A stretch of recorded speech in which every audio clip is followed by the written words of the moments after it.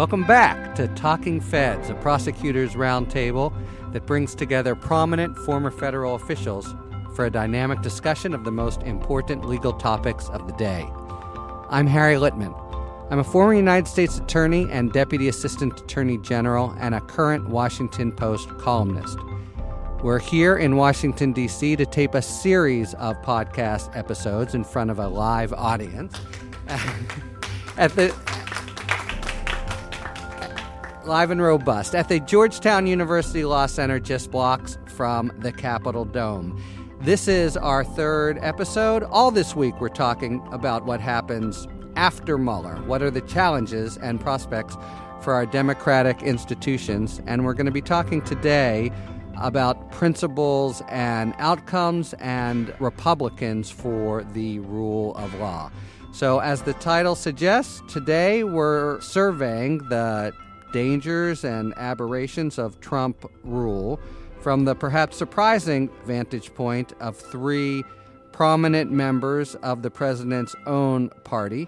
I would say strongly identified Republicans, dyed-in-the-wool Republicans who nevertheless have found it important to express some opposition to the administration's conduct, which I think makes their views particularly compelling and interesting and courageous. So those three Republicans. First, Bill Kristol. Bill Kristol is a political author and commentator.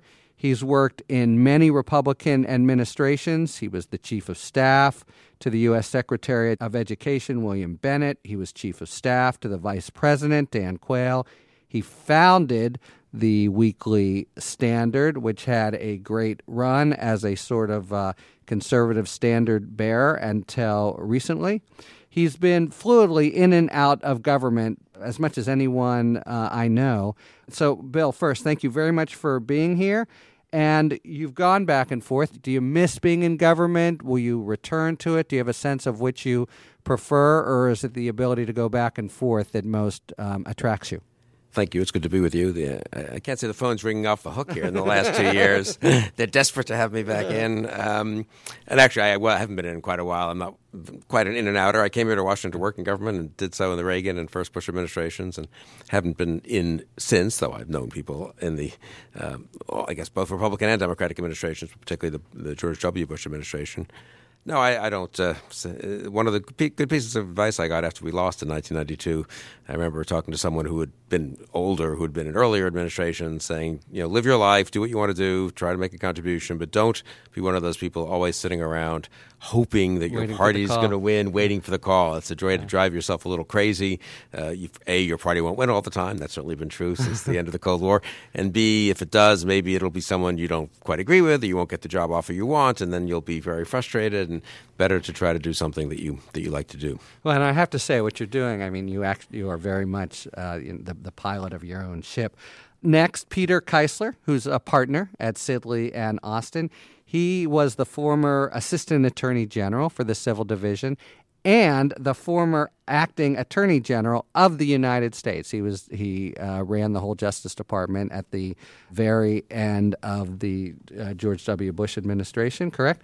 Not quite the very end. It was in between the departure of Al Gonzalez and the confirmation of Mike Mukasey. I see. What office did you go up to the fifth floor when, or you stayed in the third floor when you were? My original plan was to stay in the third floor, but there's a SCIF, for listeners who don't know what that means, a secure facility in the whole Attorney General suite, it was really necessary for me to reside there, and it would have inconvenienced a whole lot of people if I had decided to play it humble. Gotcha. And the curtains that you put in were just part of the right. That's right. Third, Carrie Cordero. She is the Robert M. Gates Senior Fellow and General Counsel at the Center for a New American Security. She's the former counsel to the Assistant Attorney General for National Security and the former Senior Associate General Counsel at the Office of the Director of National Intelligence. Carrie, thanks for being here and welcome. What is the Center for a New American Security? So Center for New American Security is a bipartisan national security and defense think tank here in Washington. We are a think tank primarily of futures versus former. So we have a really strong emphasis on growing the next generation of national security leadership. And the organization was founded on the premise that there is a national security consensus, that individuals, regardless of which a party they have affiliated with in the past or future, can work together collaboratively on national security issues in the best interests of the country. So I've been there throughout the course of the last year, just launched a new project yesterday. And so it's a terrific organization. Great. All right, so let's dive into this topic. I want to talk a little bit about your decision to be sort of public and out front in commentary on the Trump administration, but mainly move ahead to sort of present and future of assessing where we are and prospects for going forward. And let me try to set this up with a devil's advocate question. I'm always very interested when I meet friends or people I know who support the administration. And here's an argument that I've heard by some people I respect. And it goes something like this. Yes, look, he is quite obviously is the president, a deplorable, even wicked man. And he, in fact, is no friend of the Constitution or of democratic institutions. But you elect not just a person, but a party, a whole set of policy makers. I like Brett Kavanaugh and Neil Gorsuch on the Supreme Court. I like reduced taxes or whatever you think Trump stands for there. I think our democratic institutions will withstand his assault as much as he might like it otherwise. So I stay with my brand. That's not the choice you guys have made. Why not? What's wrong with that argument? I mean, I guess I would say there's a version of it that I somewhat sympathize with, which is, should people go to work in the Trump White House or the Trump administration? And I've been asked that question by lots of young people, especially looking for advice, but also had that conversation pretty seriously with peers, a few of them. And I've always been not dogmatic on that. That is, I've defended actually H.R. McMaster and Jim Mattis and a lot of other people working in the Trump administration for the country. He's president. He's likely to be, more likely than maybe even we thought 6 months ago, to be president for the entire 4-year term. Some people have said for 5, 6, or 7. Well, whatever. He may not leave. Yeah, now that they shouldn't help him do. But he is carrying out the duties that he's constitutionally required to carry out. He is president of the United States. So having people there who can help steer the ship a little better than it would otherwise be steered, who can be sort of put up barriers to certain things, I think is important. So I'm not sort of one of those. I have friends who do take the position that just no one should go near the place. No one should work for him. It will ruin your career. It's a corrupt enterprise. But I don't quite take that position. Having said that, I also think that whatever harms can be ameliorated should be, and whatever good can be done should be. But at the end of the day, having a president who's so reckless about constitutional norms, about the rule of law, who so disregards sort of basic democratic procedures and has the character and judgment he has, is bad for the country. And I think fundamentally, therefore, I'm in opposition to him, even though, as I say, I don't think everything the administration does, of course, is necessarily wrong. Carrie, what do you have thoughts on this? Well, my original objections to his candidacy so this goes back before the election. Consisted throughout the presidency. All three of you were before the election. Yes. Yes. Okay, yeah, so was primarily based from a national security perspective. So having been a national security lawyer in government, nonpartisan at the time, so career civil service, I objected to his candidacy and continue to feel the same way throughout his presidency, that he is personally unfit. His characteristics are unfit to be commander-in-chief, and that he presents a vision of foreign policy that's not in America's security interests. And not just a vision, right? Actual forays that probably, would you say, have made us less safe? Well, I do think the country is less safe on a variety of fronts. So if you look at the administration of the instruments of government, his refusal to fill important national security, homeland security, amazing cabinet positions, acting governor. Secretary of Defense, acting Secretary of Homeland Security, revolving door in senior positions in the White House, no counterterrorism director in the White House, no cybersecurity director in the White House. I mean, I can go on and on. And do you take that to be strategic? So for people who don't know what that means, there are some very high up acting officials in the administration, so they haven't gone through the sort of crucible and political check of confirmation, and they're just there, and they're also less secure in their own jobs. They could be yanked the next day. There are many more than in past administrations. Is it your sense that it's sort of part of the chaos of the White House or a purposeful strategy, the profusion of acting people? My view is that it's intended to concentrate power in the White House and in a small cadre of close advisors, including the president's family, which is completely inappropriate. In addition, on the national security front, he's really presented a view of national security and foreign policy, especially, that is values-free. The refusal to acknowledge, for example, the Saudi complicitness in murdering Jamal Khashoggi, in the outreach to North Korea and the embrace of dictators and authoritarians. All of that was previewed on the campaign, and all of that he has continued to do throughout his presidency. I think all of that taken together, in addition to the poor management of the government, just sort of the not paying attention to the functionings of government, makes everyone less safe in a variety of fronts. Yeah, no, that's a really good point. I mean, you can see why that would be, in fact, much more important than a justice or outcomes. And I would also add to that, you're a much more sophisticated observer, but there's also the sense of his erraticness and sort of ego in whimsical foreign policy decisions, and then a desire to sort of stand behind them, all of which are inimical to basic national security goals, it seems to me.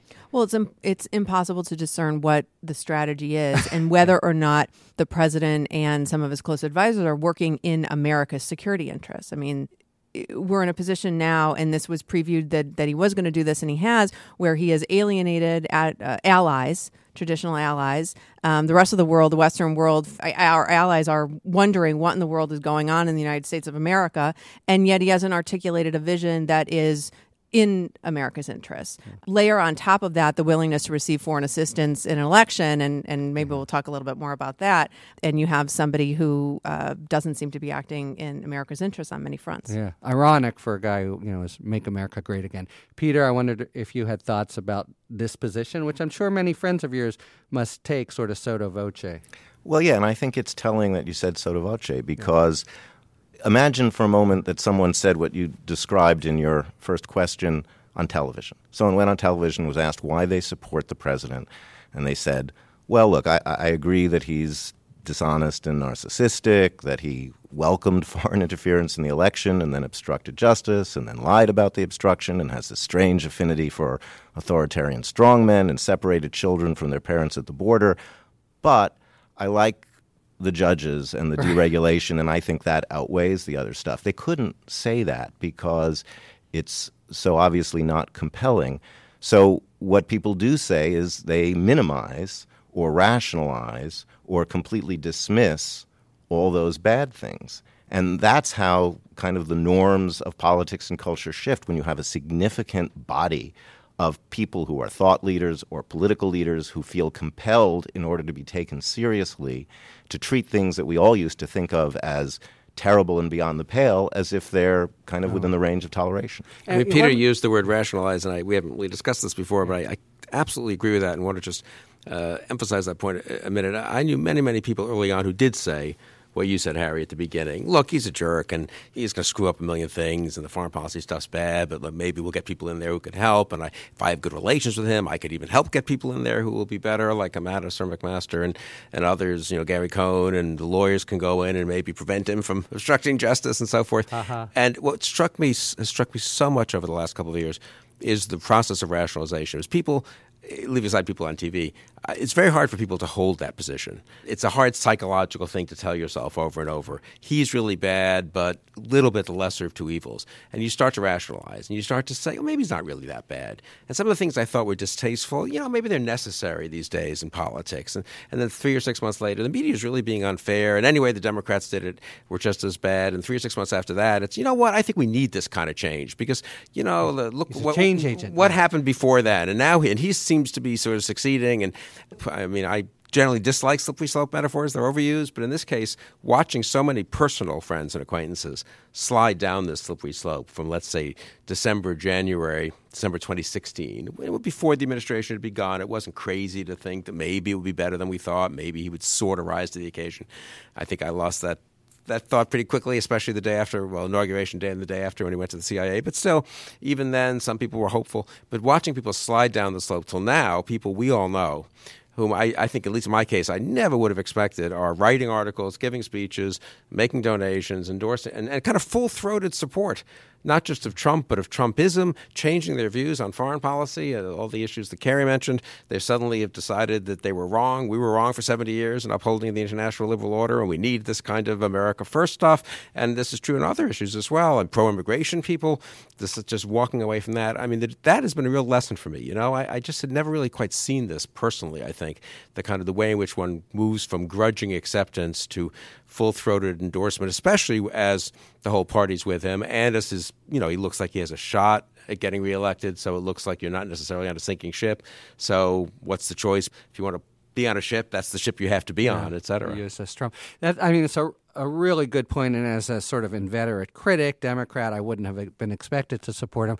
I've had a similar process where he first presented as a kind of buffoon to me, a dangerous buffoon, maybe, at least in his own mind. And then he measures of, I don't know about success, but just this kind of acceptance. So, I mean, Peter mentioned something that nobody talks about anymore. I wonder whether it was at all a central aspect of your own reflexive division from him. The guy lies every day. We take that as a nothing burger now. It's not even mentioned.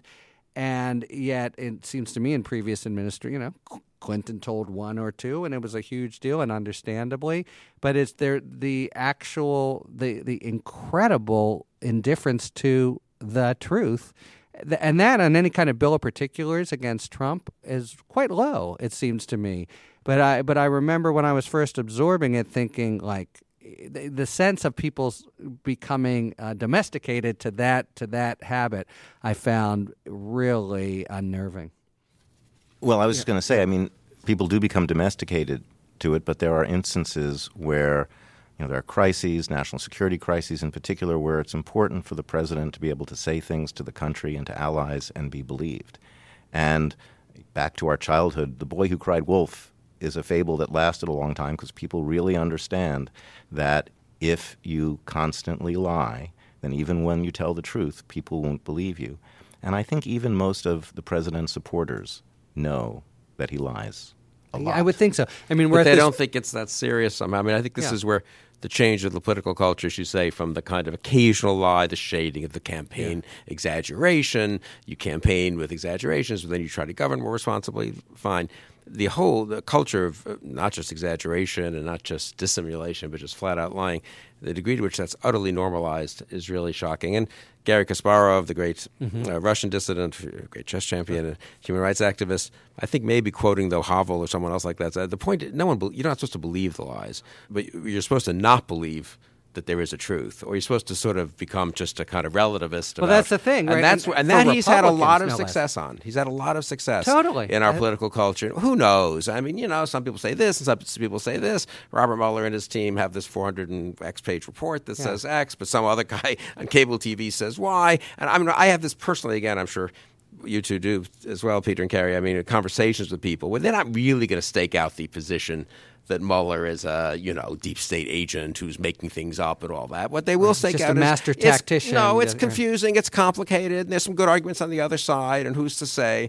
And so the degree to which he's succeeded, I don't know if this is a kind of weird genius of his or just he stumbled into it because he lies all the time, but he's succeeded in muddying the waters in a way that's been unfortunately sort of successful. When I said successful, I don't mean he's been successful as president. No, I understand. But I mean that in a certain way he hasn't paid the price we would have expected for all the kinds of failures in governance and failures of character that are so evident to us, I think. And for that as well, I'll just say one thing quick. Muddying the waters really is the apt metaphor. As a former DOJ person, the aspect, the sort of stunning aspect of recasting law enforcement and the FBI as, the deep state jackbooted thugs. It's not the first time that law enforcement has fallen into criticism, but you certainly chafe at it as a former Fed.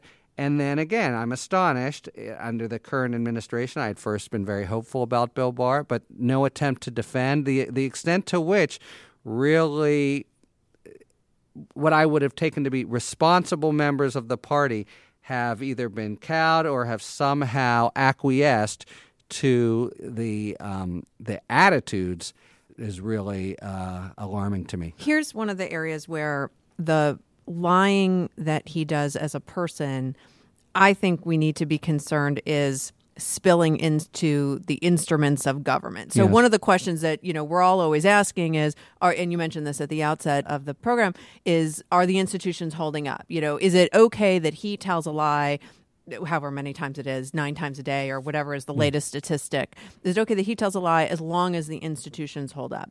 And what I'm concerned about, what we're seeing in the actual policy making, and now we're starting to see this, I think, in DOJ litigation, is his use of pretextual reasons or made-up reasons for a particular policy that then are becoming defended as if they were legitimate by the instruments of government. So we could go back to the original travel ban, which was a Muslim ban, and they tried to implement it, and they wrote a shoddy executive order, and then through the process of going through some litigation, it got weeded back. But that was the original point of it. If we look at the emergency on the border, the use of emergency authorities on the border, it's a pretextual use of the emergency authority in order to achieve his political objective, which is money for the wall. We're seeing it now on the census issue play out, where you have the president saying, tweeting, acknowledging that there's one reason for the question to be inserted. And now there's how is the Justice Department going to actually defend that? And so when you start to have lawyers in government having to defend things that the president is saying are reasons for policies that are pretextual, we're starting to see the sort of the institutional recognition of his lies being implemented. Right. Well, I mean, in a couple ways. First, we're seeing perhaps the consequences come home to roost in what's happening. The census, I think, is a very good example. But then within the department, Peter was the head of the whole civil division. The most stunning and unprecedented aspect of that to me was they weren't simply removing one conscientious objector, but an entire root and branch. They took it from federal programs to another, presumably because the entire structure up to high supervisory levels wouldn't countenance it. And now they've had to go in front of a court and basically say, we're coming up with something. We'll tell you soon. It's an impossible position to be in. I wonder if you think, you do hear whispers. I hear more than whispers. I mean, from the people I know in DOJ, the real erosion of morale, the sense that you're not wearing the good guy hat anymore, the feeling that institutional interests that are really the main kind of coin of the realm for the department attorney are disintegrating. That's something you hear on a daily basis. You have people leaving. You have people really completely disconsolate about their work they used to feel very proud of. And that, if you trace that, that's like that's many steps from wanton kind of lies that a president might tell, but it infects now at the real level of career attorneys in front of a court. Well, yes, and Carrie's point about the reaction on the court side, is absolutely telling because, in administrative law cases, and the census case is an administrative law case, you virtually never ask yourself as a court, what was the motive of the decision maker? Right. It's you look at the written record, the reasons. Especially if the decision maker is a government entity. That's right. There's a presumption of regularity, and it requires an extraordinary moment for a court to say, we're going to say that the reason you articulated in your written papers we think was contrived and pretextual and was not the real reason. And obviously that was an argument that was made in the travel ban case. But only 2 of the 9 justices were willing to go there. It's also an argument that's being made in the congressional subpoena cases by the president's private lawyers when they say, Congress doesn't have a legitimate purpose here because it's really political. And what the district court there said was, I'm not going to look at Congress's purposes. They've stated a plausible reason. That's as far as a court should go. And so the fact that 5 members of the court in the census case, including the chief, crossed that line and said, we're going to talk about the motive of the decision maker, it is a step that indicates a loss of credibility by the administration before the courts that I think is unprecedented. I'd say this discussion, for me, brings on one thing I've noticed over the couple of years of this. People I know, so we've all been in government, you 3 in justice and legal positions, and me not a lawyer. I'd say people I know who have been in government on the Republican and conservative side have been more hostile, generally speaking, to Trump than sort of academics who are just in favor of cutting back the administrative state, which is fine with me, or in favor of, less government and market-based solutions or what other things they can talk themselves into thinking Trump is pursuing. And I do think that's because, if I had to guess, I think this discussion probably exemplifies that, we sort of maybe have a little more of a sense of how government works, and it's a little bit more fragile than people realize, the norms and the habits and the institutions, and we're more alarmed by what's happening internally. I've been very struck on the outside. We've used the word consequences here a couple of times. Outside, I have these arguments with friends, and it's, well, what are the consequences? Economic growth's 2-3%. We're not at war. Get some pretty good judges. Big picture, this is all kind of inside baseball and some things that you find distasteful, Bill, or vulgar, or maybe he shouldn't do those things, but it can be fixed, when he's out.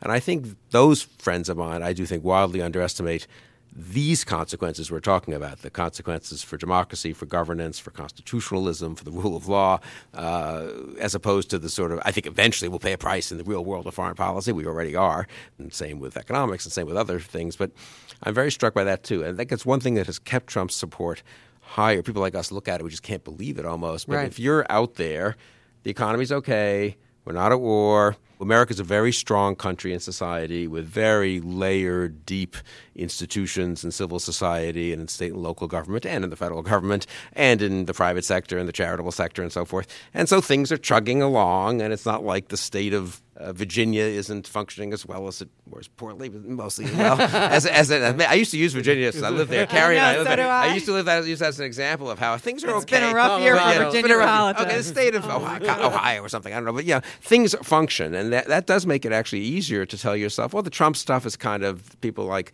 Keisler and Kerry and me, we're just too upset about some of the stuff that we find distasteful, but it's not kind of real. I think it's hard to bring home to people. I've thought about this a fair amount, why they should be as alarmed as we are, because they haven't been as close to it as we are, frankly. Yeah, I think about this all the time, and I'm just befuddled would be a soft word, but I'm deeply frustrated at what seems to be the indifference. You guys probably don't consider yourselves experts in this question, and you're not necessarily your party's keeper. But to the extent let's just talk for a couple minutes. Why are you relatively few? What's the basic reason you think that these really elementary challenges to core values? I think in general there's an incommensurateness of what's being weighed here. When you try to get judges versus core American values, but your erstwhile colleagues, what's the basic reason why he's been successful? Again, when I first encountered him, I was for that guy because I thought I was a Democrat because he was going to get mowed down. Ha ha ha. But even election aside, what's your sense about the general quiescence of the party and especially, I guess you could say, elected representatives of the party? I'll say a word, then you guys. Presidents are powerful. Presidents who win, politicians who win the presidency, especially if their party's lost the last couple of times and 4 of the last 6, are very powerful. And then, as I say, nothing has gone so visible. Not that many things have gone so visibly wrong as to force congressmen and senators to sort of break from him because the way they might I don't know, if there were a recession or a Although war. you know them right there, people behind the scenes. I'm told Sure. they don't talk to me. They but sure. they grumble about what a tyrant. They grumble and about idiot this is. and grumble about that. Like But then also he's powerful within the party. And once he realized that he could throw his weight around in primaries and intimidate people, the combination of intimidation, go along, get along, let's just suck it up. It'll be over in 4 years probably. And what's the point of being a martyr? I think it's a fair amount of that. They're elected officials. They're not like us, who are supposed to stand up and make our statements. They've got things to do. To be fair, I'd say that on the more generous side to them, they are elected officials. They represent their constituents. They have important interests with the federal government. I don't mean this, not interest in a bad way, but I mean actually, if you're the senator from Colorado, you have a million things you want to make a case for Coloradans to the Interior Department, to the Agriculture Department, to the White House, and you want to have decent relations. If the whole point of having a president of your own party is that you're likely to have better luck than when there was a president of another party. People got elected in 2010, 2014. They were dealing with the Obama administration. They were very frustrated. Here's a chance to actually get policies. I mean, to be fair, they honestly believe would be good policies forward. And the Trump administration has been pretty clever in that way, I would say. At the actual, my sense is, you guys might have better sense of this. At the operational level, they've been pretty good at sort of trying to help the congressmen and senators who have been helpful to them get some practical things done so that these people can sort of be very annoyed. How could he say that? Oh, my God, I'm getting critical questions from the press and the halls of the Congress and from my local editorial boards. But then I get to go out and say, but we got this decision on, I don't know, a dam or something that's helped us. So I'm not excusing this, but I think this is a characteristic of elected officials. Well, let me have try certain to refine blind that a little. spots about the whole. They represent their state and their constituency, and they're not thinking about the norms of the Justice Department. I mean, some of them should be. You'd think the chairman of the Judiciary Committee or something, but... Well, we might be at such a constitutional moment. But, to refine it a little, my sense is that the elected leaders are really differently positioned from their constituents, and there is just more of a general, again, this is just, armchair political analysis, but a general sort of indifference, economy's doing okay, et cetera. But, do you see the overall... Look, he's not at 70%, but there's a certain stability to his base and to the leadership. Do you see it as homegrown and responsive to the electorate, or do you see the electorate as being fundamentally motivated differently from the elected representatives? Does that make sense? It's not your expertise. Look, at the end of the day, I would say this: he has support virtually unanimously within the Republican caucuses in Congress because of job security concerns, because he can mobilize their primary voters against them, and we've seen that several times. So really the question is, why does he have such support out there that gives him that power and leverage? And this is not my area of expertise, but I would say this, which is that some of the things that we so strongly disapprove of, I think I may have underestimated the degree of cynicism that most people hold about how everybody in political life they think acts. When the president was... Which has way increased since he's been in office, by the way. Right? Yes, it's all but he plays into that. So when, just recently when he was being interviewed by George Stephanopoulos and he was asked if he would let the FBI know if he received opposition research or other help from a foreign power, he kind of screwed up his face like, what kind of an idiot are you? And he said, give me a break. Nobody does that. Or when he said, in trying to defend what he was pressing Jeff Sessions to do as Attorney General to protect him, he said, you don't think Holder did that for Obama? So there is this appeal to this notion that I think is probably very current among most people, that what we're seeing so visibly in him is not materially different from what all political leaders and all presidents do. And the thing is, it is. And I would just say, and the combination I just want to repeat, the thing is, that's really how I, But the combination of polarization and cynicism is very powerful. So the polarization leads you to want to rally to your side and against the other, and that seems to be the choice, combined with a general cynicism. And then he makes both even more prevalent or stronger. So it is a vicious cycle, right? You start off with that, but once he does, this is where I've always thought his being president is extremely important and bad, really, for the country. Because it's one thing to have this free-floating, a lot of polarization, free-floating cynicism and a lot of that, but usually our presidents have slightly pushed against that. They're not demagogues. They're willing to play partisan politics, but there's also a sense in which they try to rise above it a fair amount of the time. To have a president who himself is increasing the polarization, increasing the cynicism, as Peter said. We haven't really had that often, and that is very dangerous. And it's one thing, again, to have a president who does that for 2.5 years. It's another thing for 4 years. We haven't gone through a re-election campaign. What's the country going to look like after 3 or 6 months of that kind of rhetoric? And it will be really another thing to have a president doing that for 8 years. So that's where I think the strains on our institutions and really on the body politic get really serious. And do you think that there's a strain of, again, that we're really outside of our element, but of nativism to what he's doing and to his appeal? Or, I'm puzzling over the particular entrenched enthusiasm that the base has. And I don't think of this as certainly the better angels of the Republican Party, but here they are, really very solid. I tend to think that the economy is a big driver, and I think there's a difference in terms of the opposition or support of him if we talk about within the Beltway and Washington area versus a lot of other parts of the country. Can you elaborate? I think in a lot of other parts of the country, I think people are hurting, and they really believed that this was an accomplished business person who understood the economy and who would make their lives better. And I really believe that there are a lot of people in the country who believed that and believed that that's how he would be president. I don't think people saw what I think others of us saw, which is that he's a con and that he's very good at marketing. Yeah. And his family is very good at marketing. That is a real skill that they have. But that in terms of his actual expertise of the economy and how to run it and how to run a government, he really has no idea. And he hasn't learned much. Early on, maybe he had some people serving in advisory capacities in the White House who were able to help him manage things a little bit, or his first round of cabinet officials. But he's blown through all of those knowledgeable, competent people. And now we're just left with what's left in terms of managing the government. So I think there's a difference between people who maybe within the Beltway have supported him for political sort of career reasons or political expediency, if we're talking about members of Congress. I tend to think that people really do look to their representatives for leadership.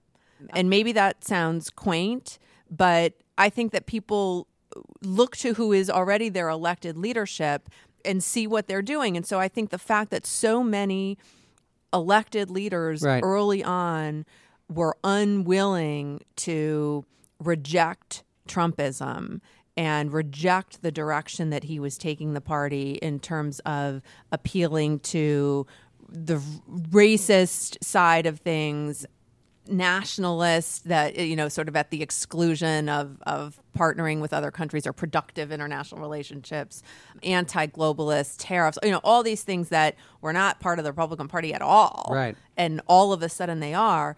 I think the fact that elected representatives did not push back on that sort of made people who are voters, your everyday voters, go along with it and say, well, if my elected representative's going along with it, then it must be okay, right? Yeah, so what about that? When the history of this is written, or now as we sit here, where's Mitch McConnell? I mean, you know, is it how big a cause of the whole Trump phenomenon is the slumber of the party, and especially the leaders of the party, the people who in other crises, you know, you think of this arguably as a constitutional failure in the sense that, you know, we don't seem to be up to actually deploying the response that maybe we were you know, the framers left for us. And I've thought about that for a few reasons and why that might be. But I do come back frequently to to people who I feel certainly know better. Trump is a very interesting and odd psychological person,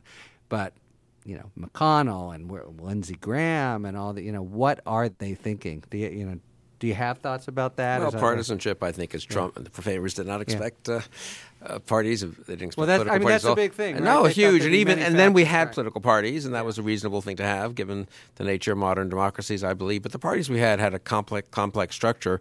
And now they've been, over the last 20, 30, 40 years, so presidentialized. Our whole public discourse has been so presidentialized. Right. The parties themselves have become much more top-down, and then the primary system has increased the power of certain elements within both parties, I would say. And the combination of all that, I do think, has meant that ambition does not counteract ambition in the way that the founders quite expected. People don't have as much of an interest in standing up for Congress. I mean, when I got to Washington in 85, the stuff that Trump is routinely doing would have been met with and was met with opposition, and really powerful opposition and successful opposition, and somewhat to our frustration in the Reagan administration, even from Republican senators and congressmen, not just from and women, not just from Democrats. Like this is against the and, DNA. You some appropriations committee subcommittee chair would have a heart attack if you were trying to move some money around, especially if you thought you were doing it for some not.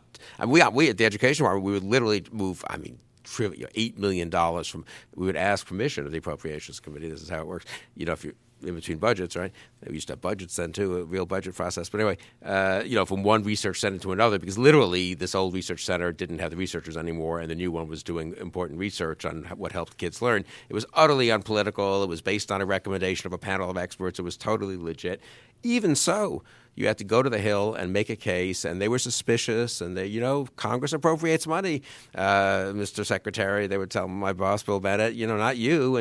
But then they would usually, if it was like that, sign off. It was something more political, or if you were moving the research center from the home state or home district of a chairman or ranking member on the Appropriations Subcommittee, you wouldn't get signed off. I mean, there was a degree of interest in Congress keeping its power, which is self-interest, but was very important. I mean, if you ask me, I think the institutions of America have worked pretty well, honestly, over the last 2.5 years. The one that's failed the most... You would say that.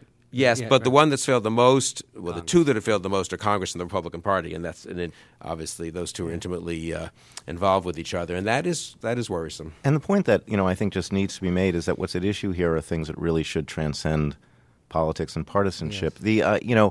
If it's hard to find any single incident that's a microcosm of what's wrong, but if I had to pick one, it was the story that the former Secretary of Homeland Security was warned that she really couldn't bring up with the president the issue of what steps needed to be taken to safeguard the election infrastructure against foreign interference or other types of attacks, because he was incapable of hearing the subject without thinking of it as an attack on the legitimacy of his own election. So you have an area which is important, which would be very much helped by presidential leadership within the executive branch, but he's psychologically incapable or unwilling of seeing it in any terms other than extremely narrow narcissistic ones. And, every president we've had, I think, including some very bad ones, including ones from both parties, you generally get the sense that they've understood that they're part of something bigger than themselves, and that they're stewards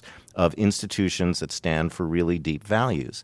And he doesn't convey that he even comprehends what that could be about, or why anyone other than the biggest loser and sucker in the world would even think of something that way, because life is just a personal quest for dominance, I think, in his perspective. And so to have someone as president who doesn't, as Carrie said, think in terms of the national interest, but thinks instead of his own personal interest in so many different ways that he cannot even listen to a presentation about the need to safeguard our election infrastructure, that is different from anything we've seen before. That's extremely well said. I would totally second that. And, if you read that, speaking of the framers and the founders, they're more famous for Federalist 10 and 51 and Ambition, Counteracting Ambition. But if you actually read the papers, especially the papers 67 to 77 on the executive, there's an awful lot of thought that was given to the president and personally, to his personal character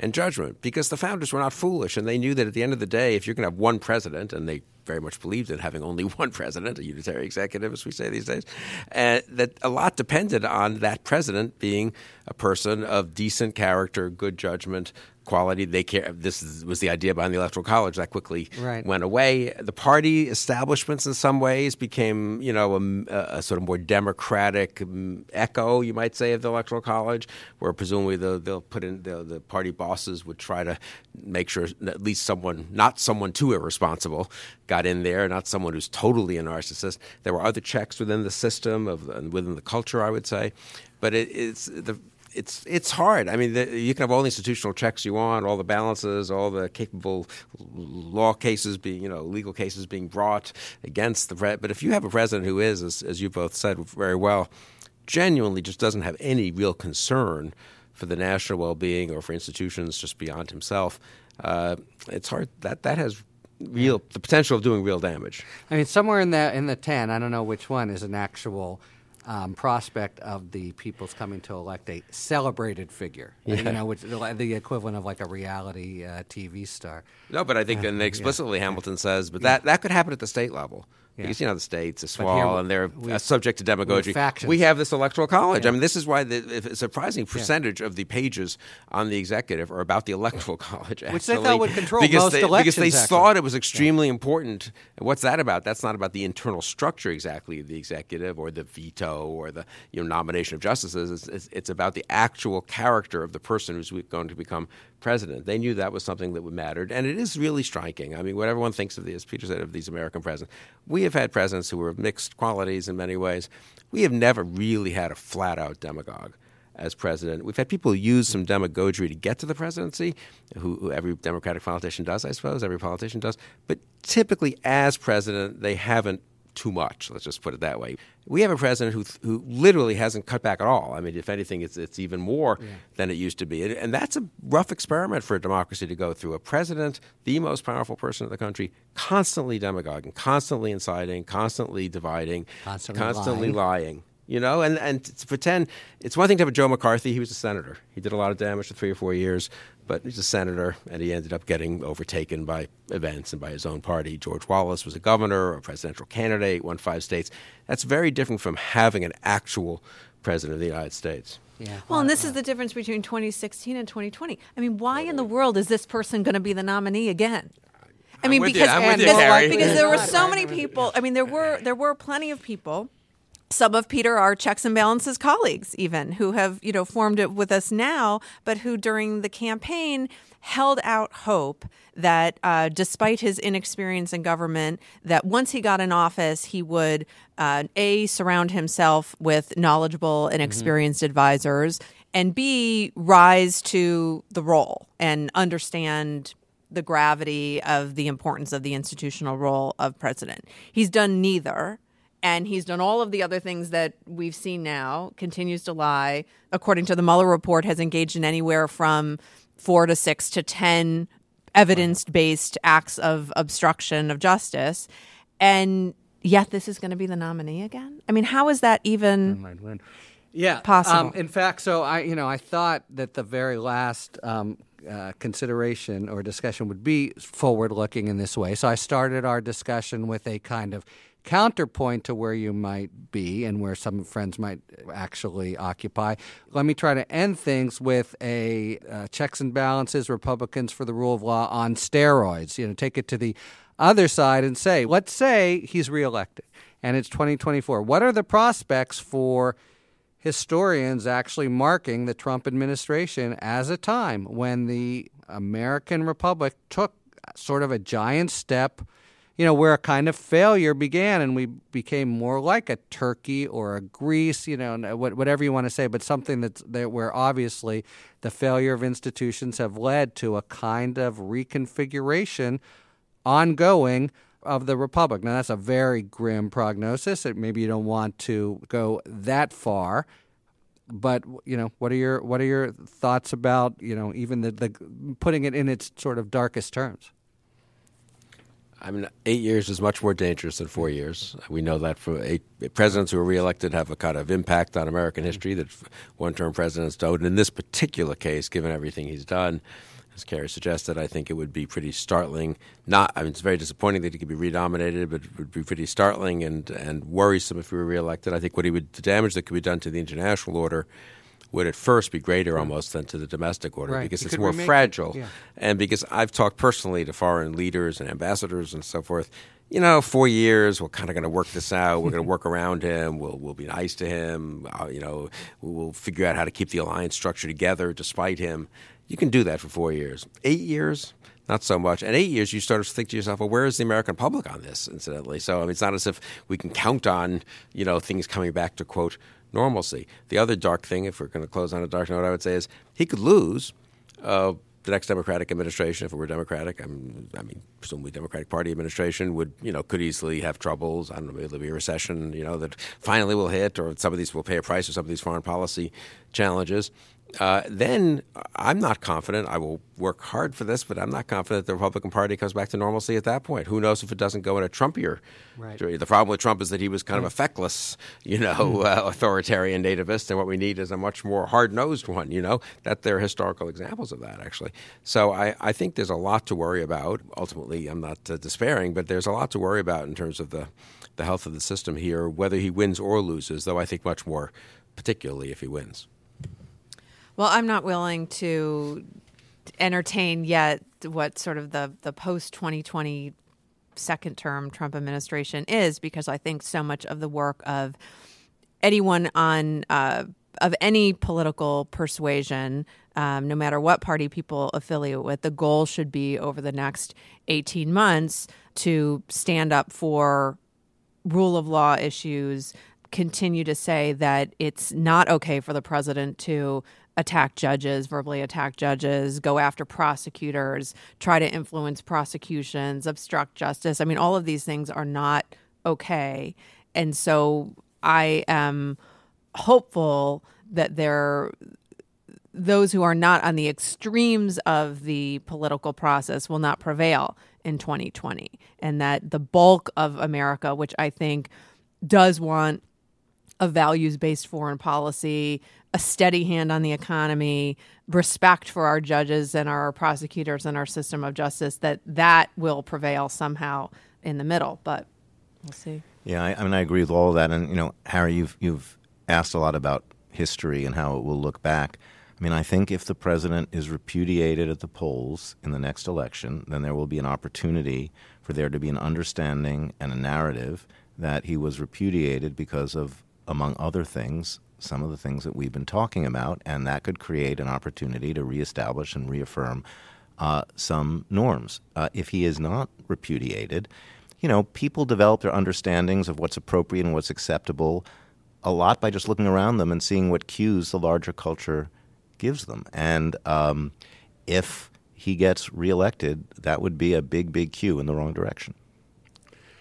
This has been a really great discussion. Bill, Carrie, Peter, thank you very much for coming and for engaging in, and I might say for all the work you're doing and continue to do. Would you join me, please, in thanking our panel? Thank you. So you've talked about how Trump is the candidate again. Is there even the slightest possibility that another Republican candidate could become the Republican candidate in 2020? And if so, how would that even happen? So there will be a challenger to Trump, at least one, I think more than one, and some of us have been working hard on this, and a little disappointing so far, and a couple of people choosing not to run, but we'll see how serious the challenges are, or how much they are more nuisance challengers, but nuisances can still be nuisances and useful in framing certain issues. The way he would have to be defeated would be doesn't happen that often in modern American politics. It has happened in the past. Lyndon Johnson wanted to be reelected president and renominated by the Democrats and wasn't, and had to withdrew from the race in 1968.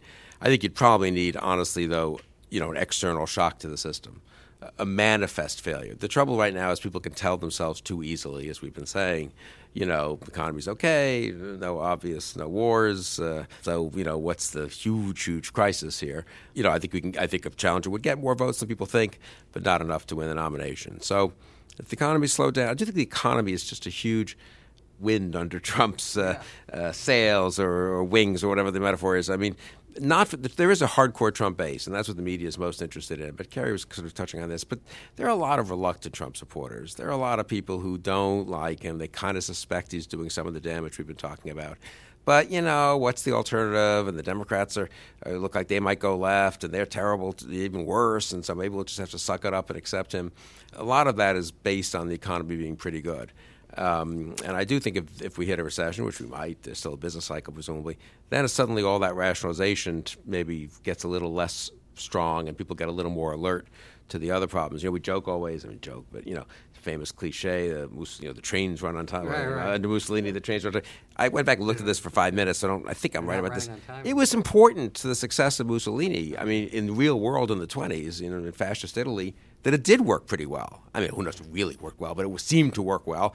And it was really important for the Germans under Hitler, not to use the Hitler comparison, which I don't like, which we've managed to avoid so far, but that his economy did better in the 34, 35, 36 than America and Britain. And so fascism had a certain kind of not just Weimar. It did better than the Weimar U.S. was economy. terrible, but because they had a huge, weirdly, a huge Keynesian. It's like a Keynesian thing, no, they right? did. Yeah, it was weirdly, they were building public works, armaments, all the stuff that took us out of the recession in free 39, free 40. labor. So, I mean, Ewan doesn't want to even joke about this, but it is.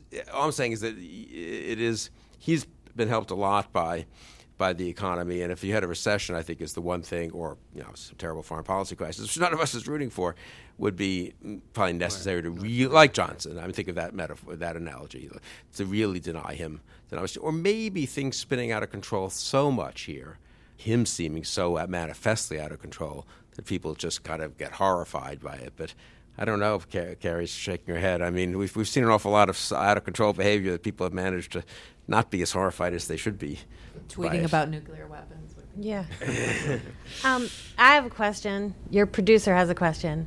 So the Republican Party of my youth was very much a national security focused party, and now it seems like we have a national security threat in the White House, right? So let alone any decisions or any cooperation with a foreign party, how about just the ability to be influenced by your previous misdeeds as a national security threat? There's many people that weren't able to fill out their paperwork, right? So to get the right amount of clearance. So what are we talking about in terms of a party that was so focused on the rule of law and so focused on security, just turning an eye and saying, meh?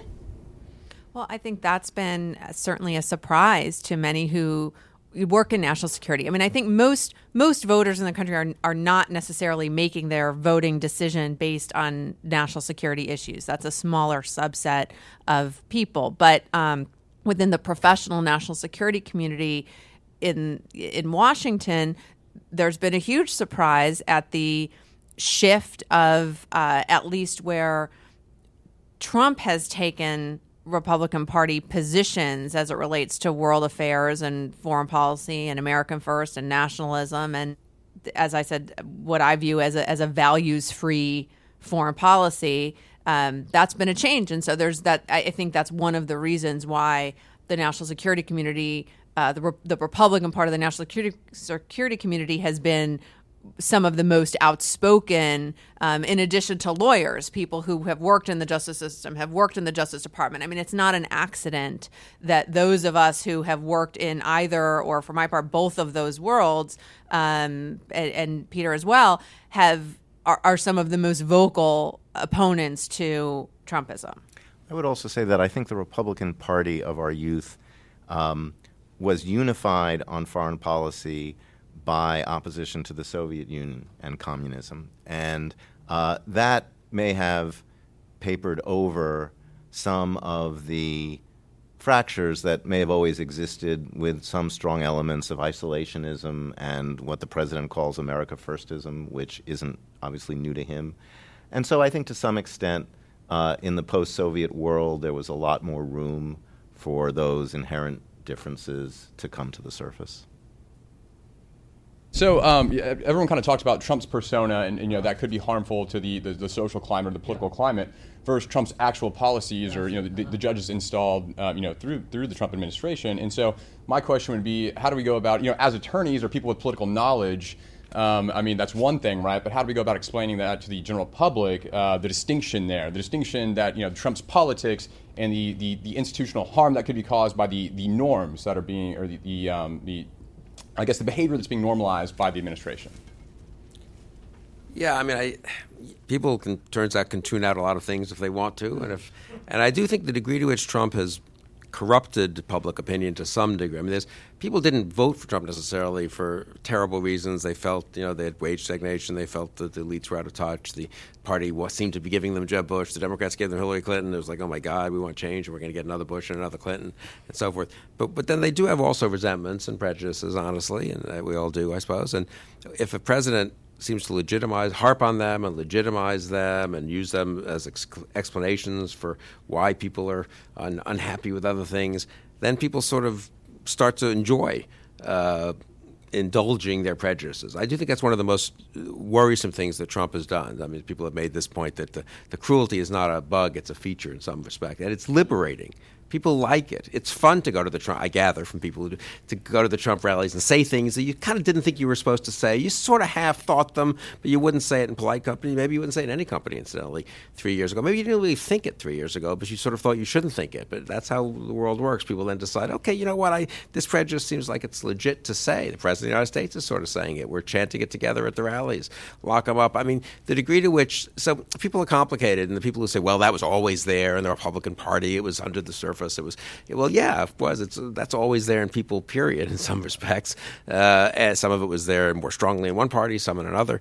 But once it's sort of legitimized and rewarded in some ways and seems like it's the wave of the future, it can get very sort of enticing to people. So I think it's the flip side of your question, which is why the resistance to, geez, this is America and we're separating parents and children at the border, and these children are being kept in terrible conditions, and like no one thinks that this is just terrible, regardless of your position ultimately on asylum policy or refugee policy or immigration policy, and arm in arm with this brutal, horrible North Korean dictator, again, regardless of whether ultimately you're an interventionist or a non-interventionist or you want a very values-based or only moderately values-based foreign policy. This is like unbelievable that he's saying these things about Kim.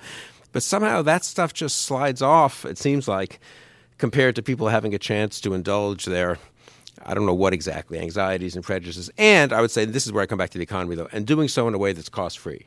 It's one thing, I think if people would think twice, if the price, so to speak, of indulging in a politics of anxiety and prejudice and a certain amount of bigotry and so forth, if the price of that was like, geez, suddenly the standard of living is collapsing, But that hasn't really happened yet. So they get the best of all worlds. They get to be totally irresponsible and sort of enjoy the demagogic politics in which we're now living without paying much of a price, because enough of the responsible politics still exists that it keeps things on course. They're not actually pulled over by secret police at 2 a.m. and taken away. That would sort of wake you up pretty quickly as to the dangers of this kind of politics. Thank you very much to Bill, Peter, and Carrie. And thank you very much, listeners, for tuning in to Talking Feds. If you like what you've heard, please tell a friend to subscribe to us on Apple Podcasts or wherever they get their podcasts. And please take a moment to rate and review this podcast. You can follow us on Twitter @TalkingFedsPod to find out about future episodes and other Feds-related content. And you can also check us out on the web at TalkingFeds.com, where we have full episode transcripts. Submit your questions to questions@TalkingFeds.com, whether it's for 5 words or fewer, or general questions about the inner workings of the legal system for our sidebar segments. Thanks for tuning in.